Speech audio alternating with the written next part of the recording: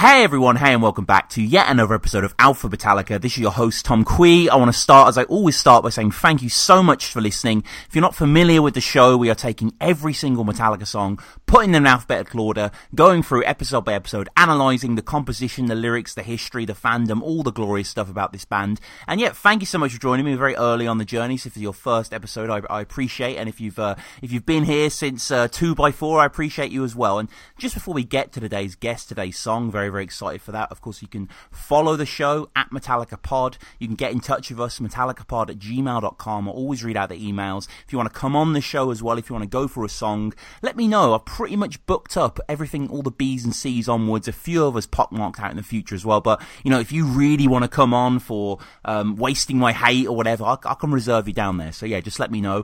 We got the Patreon as well, patreon.com/Alpha Metallica.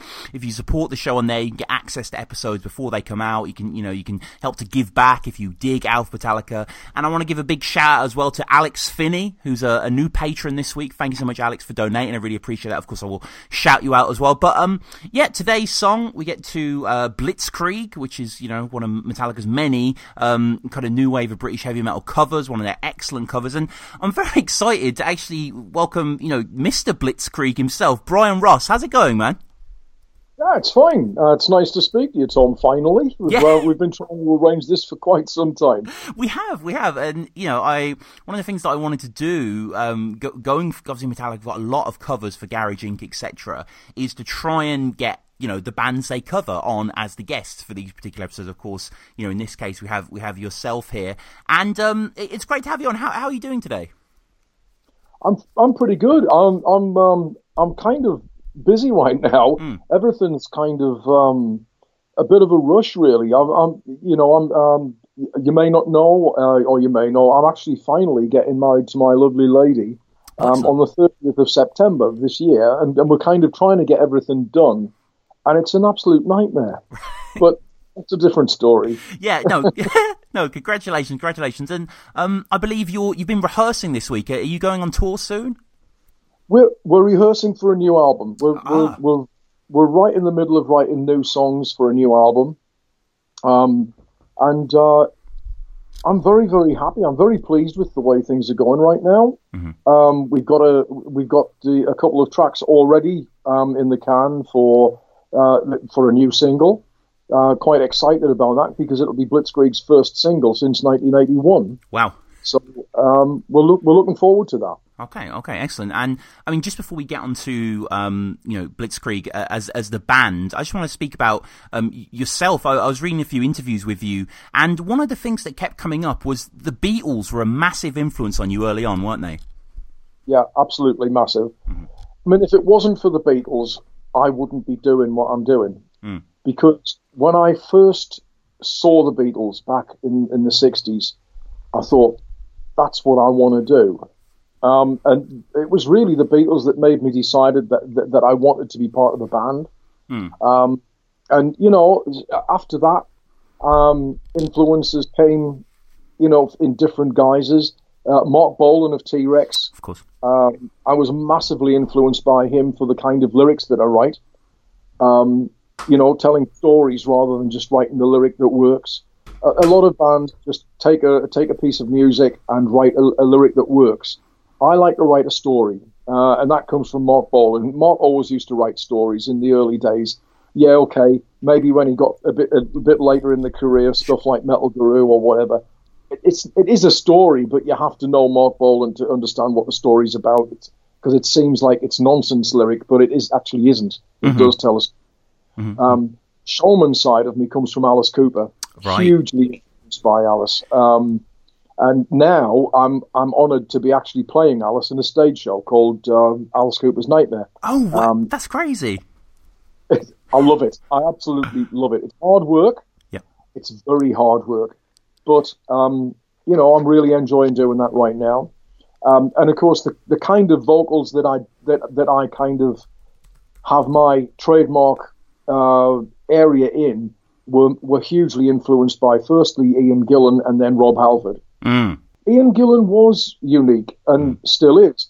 Although I hope he wouldn't mind me saying this, he's not He's not got the edge that he used to have. Right. He's obviously a lot older now, so his voice has a little more rough edge on it than it used to have back in the day. But Ian was always what I would call a pure note vocalist. As a vocal coach, that's what I would call it. It's pure note, because every note he sings is absolutely pure. Rob Halford is not a pure note singer. He has a massive amount of range, but sometimes he falls slightly short of the note, but then peaks it in, and that's his style. So he might sing the note deliberately, slightly flat, then peak it into the note, which is a different technique whatsoever. It is a totally different technique, but it's not pure note singing. But massive respect for Rob Halford. I love the guy's voice. When you listen to it, it just takes you to a different dimension of singing, really. And he's got a beautiful voice. I can't say anything else, really. That's the way it is. And not to get ahead of ourselves in the chronology, but I mean, just from a technical perspective, quite interesting, because obviously yourself's got a great voice and your analysis. What do you make of James Hetfield's voice? Well, James he's very, very capable. He sings in key, which is a good thing if you're a singer. But he has a style that has been imitated by many, many people. Again, it's not pure note singing, but it's very, very good. And he's got like a gravel to his voice that really works for what he does. Metallica sounds great with that. I mean, if for some reason, say I got a telephone call from Metallica tomorrow and said, "Oh, would you come and do vocals on the next Metallica album?" Although I would be honoured and I would love to do it, it wouldn't be the same, because I sing pure note, the same as Ian Gillan, and it wouldn't be the same. And I dare say that most Metallica fans would say, "Yeah, that's great, but it's not James Hetfield," and that would be quite right too. Yeah, no, of course. And we get to the song Blitzkrieg. Am I right in thinking this is the first song on the band's first demo tape? I believe it is. I mean, that was a long, long time ago. We did that demo back in 1980, and the demo had Blitzkrieg, Inferno, and Armageddon. I cannot remember the order that they were in. But it was definitely on there. And at the time when we did that, a lot of people said that I sounded like Ozzy on that particular track on that day. I had a sore throat, so that may account for it. But it's nice for people to say that, because I've got a lot of respect for Ozzy Osbourne too. Yeah, and I think it was originally released as a B-side to the Buried Alive single. It was. B-side and double A-side, if you like. Really, it was classed as a double A-side single, originally Armageddon was going to be the A-side, with Blitzkrieg as the B-side. Neat Records said it's a bit long. Armageddon's a little long for a single, and it isn't commercial enough. Can you write a commercial song? So we did, and Buried Alive was it. I mean, that's basically what happened with back in the day with that. And did you find, I mean, fan reaction was strong towards it? Because obviously, it's a bit of a classic song. It's a fantastic track. Was the reaction good early on when you were playing it in the early 80s? Yes, it was. But we weren't aware of the popularity that we actually had at the time. And, we got headhunted by Tommy Cannon, who at that time was the managing director of Carrera Records, which was Saxon's label. And he got in touch with us. He bought a copy of the single from the local record store in Leicester, where we were based at the time. He bought a copy of it and then got in touch with us and offered us an album deal and a UK tour with Saxon. And that was basically the beginning of the end. It was kind of like a Beatles moment, if you like, Right. When you watch the film Let It Be, you can see the breakup of the Beatles happening right before your eyes. Yep. And that's exactly what was happening with Blitzkrieg at that time.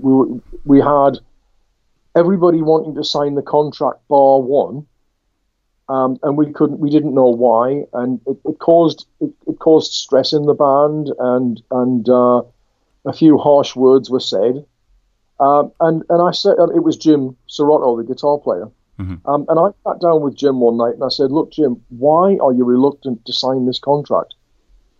And he said, "Well, to be perfectly honest, I'm not sure that I actually want to do this." Right. Fair enough. And I said, "Well, that's an honest answer, and I appreciate that." And so we decided that if Jim wasn't going to be in the band, I really didn't want to take it any further at that time.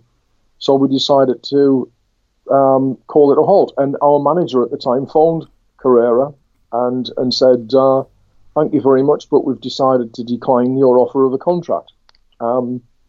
And the rest, as they say, is history, really. Yeah, and there was quite a break, wasn't there? After 81, you joined Satan during that time? Yep. 81, I returned from Leicester back up to my native northeast, because I'm a Durham lad. I was from Durham City. Right. When we moved back up, we couldn't find a house in Durham that was a reasonable price, because house prices in Durham are just stupid, So we actually found a house in Washington, where I still live to this day, not in the same house, but in the same town. We moved up here, and I found a couple of people, a band that needed a singer, so I got in touch with them and pilfered their guitar player. I found a drummer, i.e. Gary Young, from Avenger. I on the phone to my old colleague from the Blitzkrieg days, Mick Moore, and got him in. In short, what I was doing was putting Avenger together. I even came up with the name Avenger, because what I wanted it to be was the next step from Blitzkrieg without it being Blitzkrieg. So I didn't want the Blitzkrieg bird and everything that went with it. This was to be something that was going to avenge the passing of Blitzkrieg, which was Avenger, and that was the reason for the name. We got that together. When that sort of folded and went haywire, but there's a story behind that as well. If you really want me to, I'll tell you, but not just at the moment. If you remind me later, I will. Right. After that was Satan. After I was fired from Satan, I managed a band called Lone Wolf for a while, and I even sang on their single. And then after that, it was Blitzkrieg. And I mean, the song Blitzkrieg, came to a lot of our listeners' attentions. It was the B-side to Creeping Death. It was one of the B-sides. So, is it right that Lars Ulrich just rang you and you didn't believe it was him when he was asking for permission? Yeah, I was out at the time. I think I was actually either rehearsing or in the recordings. I think it was in the recording studio. Right. Recording The Time of Changes, the album. Yeah.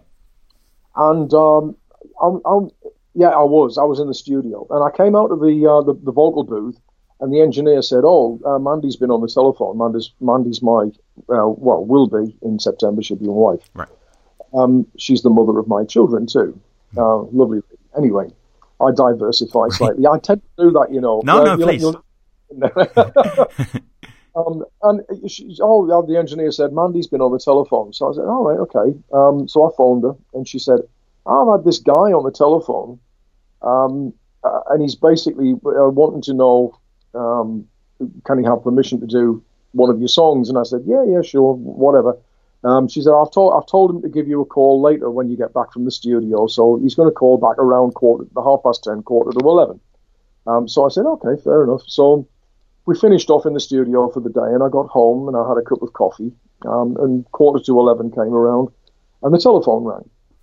And Mandy answered the phone, and she said, "Yeah." She said, "He's Lars Ulrich from Metallica." And I said, "Really?" Yeah. As you do. And she gave me the phone, and I said, "Hello." hi, I'm Lars Ulrich from Metallica, blah, blah, blah. And I said, yeah, okay. And, I still didn't believe him at that point. But I mean, obviously, it was an American accent that I was speaking to,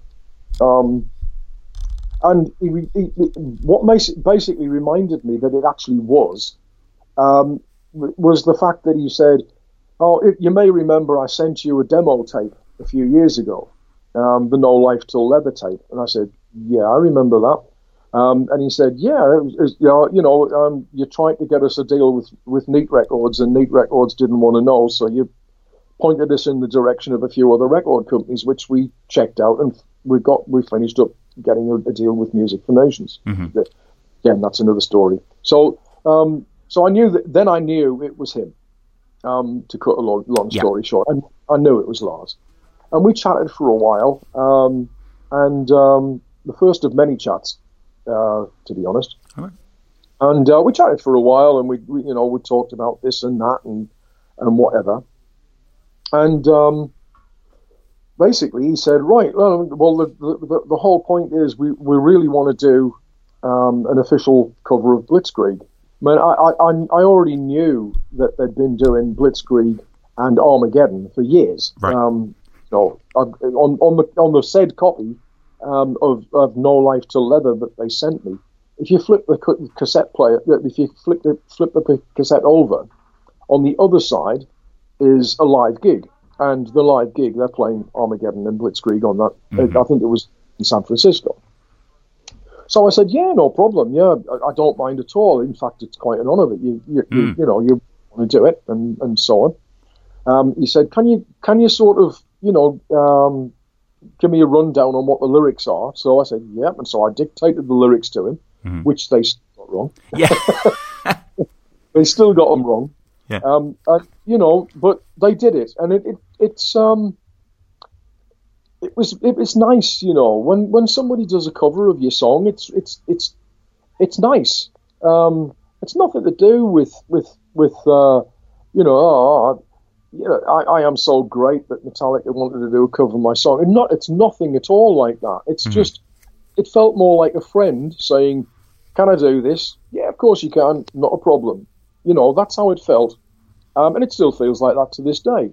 And that's how it came about. Mm-hmm, mm-hmm. Yeah, and I've read an interview, I should say, of you, and you say that, quote, although it isn't technically right musically or lyrically correct, it's very Metallica, and I think that's great because the way it should have been.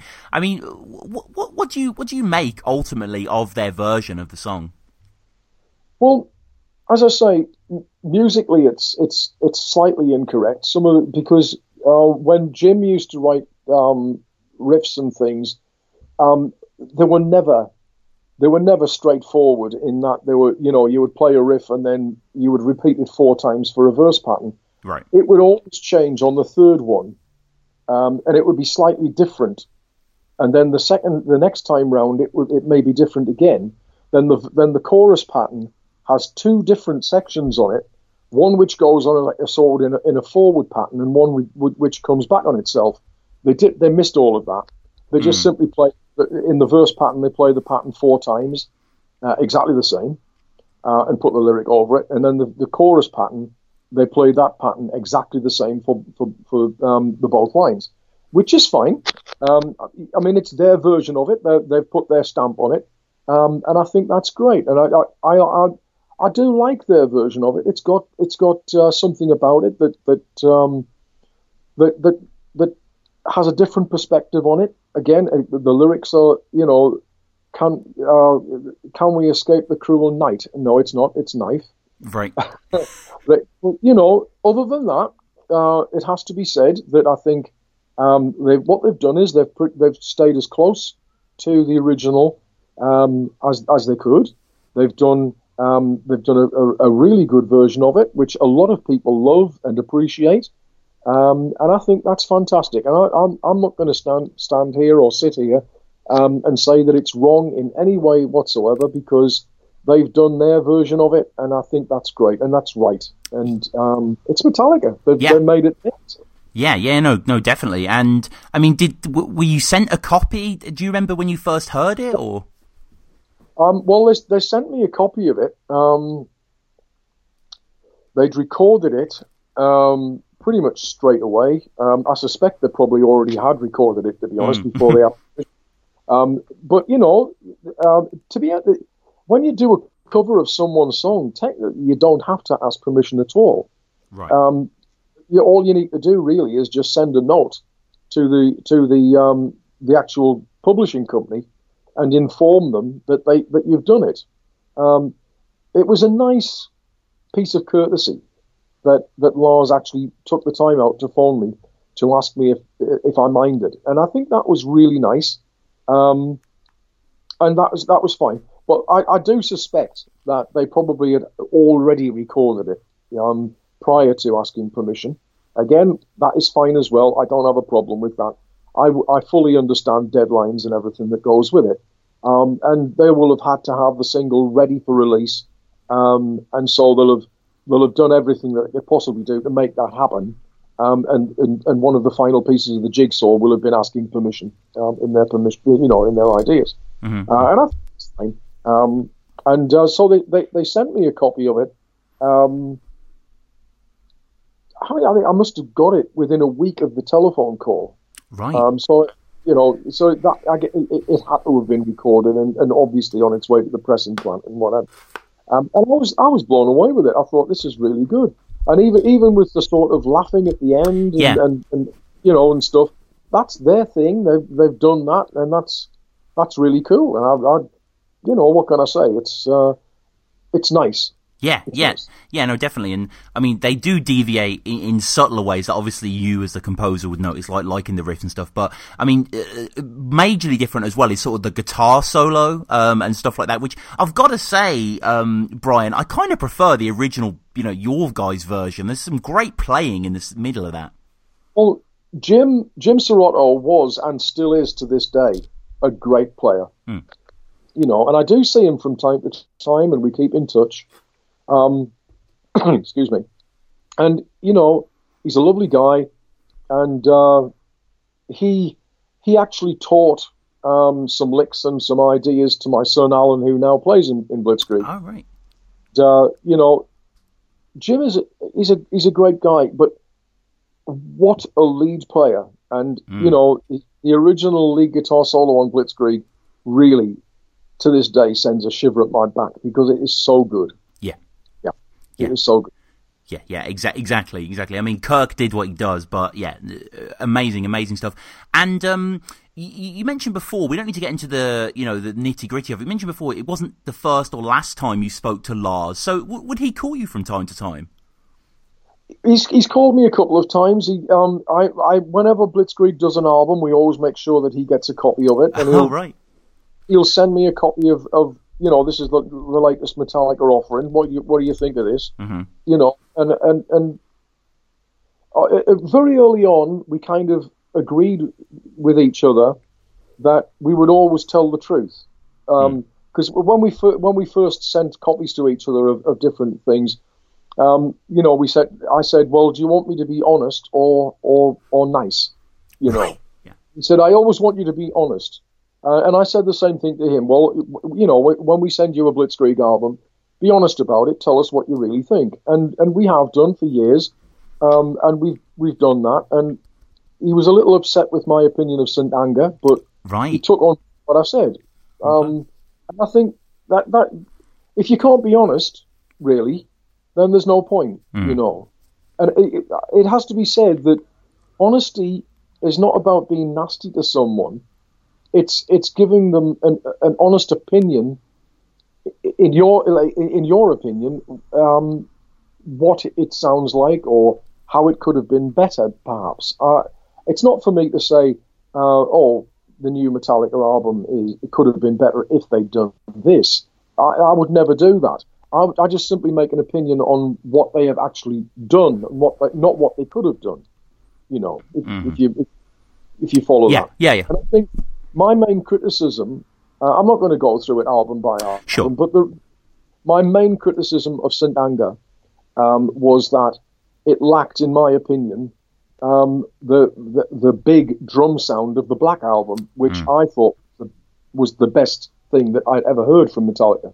And I told Lars that, and I said, the Black Album was awesome in every detail. The songs were well constructed and written. Every instrument was delivered with absolute total panache and amazing clarity, and everything, the mix, everything was just superb on that album. Then what was he playing on on St. Anger? Biscuit Tins, right? Maybe. But that was my opinion at that time, and he took it on board, and that was fair enough, I guess.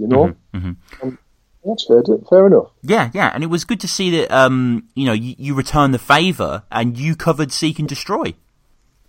Well, yeah, I mean, I'd wanted to do a Metallica song for years, as a mark of respect and returning the favour.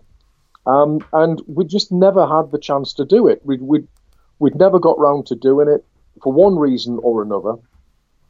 But then on the Back from Hell album, the bass player at the time was Bill, and he was actually in a Metallica tribute band. So he already knew it, and it was a case of saying, shall we do this? Let's do this. I really want to do this. And we narrowed it down to the Four Horsemen or Seek and Destroy. And we'd done versions of both in the studio, and then we decided to go with Seek and Destroy. Right. Mainly, I think, because everybody in the band sort of thought that was probably the better of the two, of our versions of it. We had to spend a little bit more time on the Four Horsemen to get it sorted out and get it right, because it's a lot more complicated. And so we did Seek and Destroy, and we sent it, and Lars loved it. He really loved it. He thought we'd blitzkrieged it, basically. If that is a phrase or a term that you can use. We Metallica'd Blitzkrieg. Yeah. We blitzkrieged Seek and Destroy, and that's nice. That is nice. Yeah, no, completely. And I think, the sort of the sense of returning the compliment is excellent from you. And I saw as well an interview. I mean, I obviously don't want to delve too deep into this, but a lot of people are going to be thinking about the idea of the royalties, because obviously Blitzkrieg, it's one of Metallica's most famous covers. It's a song that they continue really to play live. They last played it in Mexico City in 2012, so it's still fair. They played it 80 times live as well. But you were saying that there's something to do, like kind of somewhere down the line, kind of been across wires or something. Well, I can't really say too much about it because I've got people working on it right now. But somewhere down the line, something has happened that shouldn't have happened, perhaps. And I think I'm going to say straight off the bat here, it's not Metallica. Yeah. Okay, but I can't say any more than that right now. Right. No, of course. Once it's all sorted out, I would be more than happy to come back and speak to you and give you the full story. But at this moment in time, I can't. Yeah, no, of course. And I mean, in terms of the impact of Metallica covering this song, I mean, obviously you're here today speaking about it. Is it something that comes up often? Is it something you speak about regularly? Well, yes, it is. I mean, to be honest, it's the most frequently asked question in an interview. What do you think of Metallica's cover version of Blitzkrieg? Yeah. You must have heard the phrase, if I had a pound for it. Right. It would certainly, in this case, I'd have been a millionaire for the amount of times that this question has been asked. But it's obvious that this question is going to be asked because, not many people have had, not many bands can boast that a band of Metallica stature have done a cover of one of their songs. That in itself is an honour. That's great. So obviously you're going to come across that question whenever someone interviews you for the first time, probably. If you were to interview me in 6 months' time or a year, you probably wouldn't ask that question because you've already asked it. Yeah. So it's mainly when you're being interviewed for the very first time by someone. And I get, obviously the band adore this genre of music and bands like yourself, and it's great that your song and then Am I Evil by Diamond Head, those are effectively the first two songs they put to wax as kind of, people that they worshipped, wanting to pay dues to. Well, yeah, and it's nice, and it's again, as I say, they've done several covers, but I mean, ours and Diamond Heads being the first two, gives us that little edge, I guess, just that little edge, that makes it probably that little bit more special. Because if I was going to put together, like Ozzy did when Ozzy a few years back did that cover versions album, yeah, and he chose. I can't remember how many songs, but say 12 songs, whatever it was. If I was in that position, I would sort of think, oh, yeah, I'll do this and I'll do that. Obviously, the first two songs you think of are going to be probably the most important to you. And I think it's an honour that Metallica looked at Diamond Head and Blitzkrieg in that light. And I think that's an amazing thing. Yeah, it's funny you mention that album Undercover by Ozzy, and because I've actually listened to that quite a bit, and I know that Ozzy, like yourself, is a giant Beatles fan. His cover of In My Life, I don't know if you've heard it. It's quite a decent cover. It's a very good cover, but I think it's a little too slow. Sure. I mean, yeah, he's done his own thing on it. He's done his own. I mean, of course, every artist doing a cover of a song, be it well known or otherwise, reserves the right to sort of put their own stamp on it. I guess when we did Seek and Destroy, I wanted to keep it as true to the original as possible and keep it at the same speed. Mm-hmm. But then you might do something else. You might do a different song by someone else and do it faster or slower. And Ozzy did that song slower than the original, although it was a great version. I would have liked it to have been a little bit faster because Ozzy's voice sounded great on it. And I just, for me personally, I would have liked to have heard it at the same speed that the Beatles did it at. Mm-hmm. But that's just my opinion. Yeah, no, entirely. Well, this has been fantastic, Brian. Obviously want to thank you again. And how can people find your music, Blitzkrieg or otherwise? Well, there's quite a few things out there. I mean, the original Avenger stuff that I did is available on. They did a compilation album, I think, a few years back. It's on there. Then there was the Neat compilations. There was several volumes of that stuff. Or it's all there. The back catalogue of Blitzkrieg material, however, sadly, at this moment in time, is impossible to get. Right. I did try to get the Time of Changes album reissued since it was the 30th anniversary of its release. Mm. That proved to be impossible. It was kind of, it was caught up in all sorts of things. The record company that now owns it didn't want to release it. They didn't want to do it themselves. They wouldn't sell it back to me. They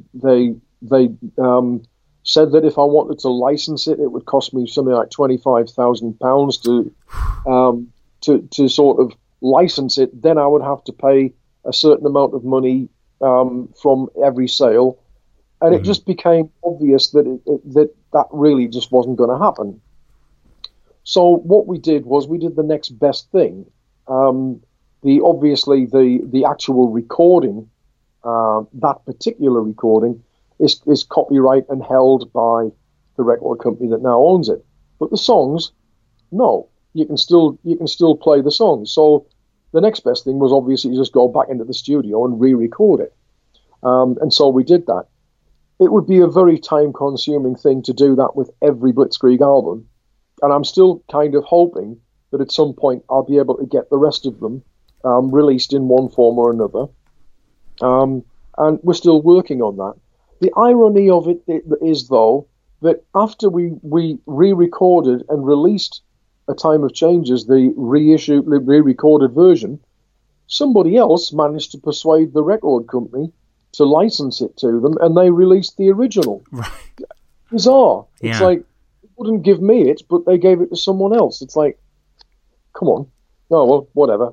It's the music business for you. Yeah. You can't all find sense in it, you know. But, no, of course. And I mean, Blitzkrieg. I'm just on your Facebook page now, and I see you're playing Nordic Noise in May 2018. So, do you have lots of tour dates coming up in the future, or? Well, yeah, we are. I mean, at the moment we've got nothing because you know, we've kind of separated from our old record company. We've signed a new deal. Mm-hmm. As I say, we've got a single that's due out sometime in October or November, and you know, we're going to be doing a new album early next year. And part of the deal is that we would do this festival, which we're looking forward to. And the record company has got a team of people working on a tour for us. So everything's looking great. We'll get back into the swing of things next year. I kind of had a year off this year for one thing or another. I've been writing with Blitzkrieg, I've been writing with Satan, I've been working with Alice Cooper's Nightmare, and planning a wedding. So I haven't exactly been idle, although it would seem that I've done nothing because I've not been out there playing gigs and things. Yeah. I have been doing other things. So, next year we're looking forward to get back out there and play some gigs as well. All right, brilliant. Well, I want to urge everyone, obviously, to go back and listen to all of Brian's music, listen to Metallica's version of Blitzkrieg, listen to the original, of course, as well, with the far superior guitar soloing. But, Brian, this has been a real pleasure. Thank you so much for joining me. Absolute pleasure, mate. Anytime.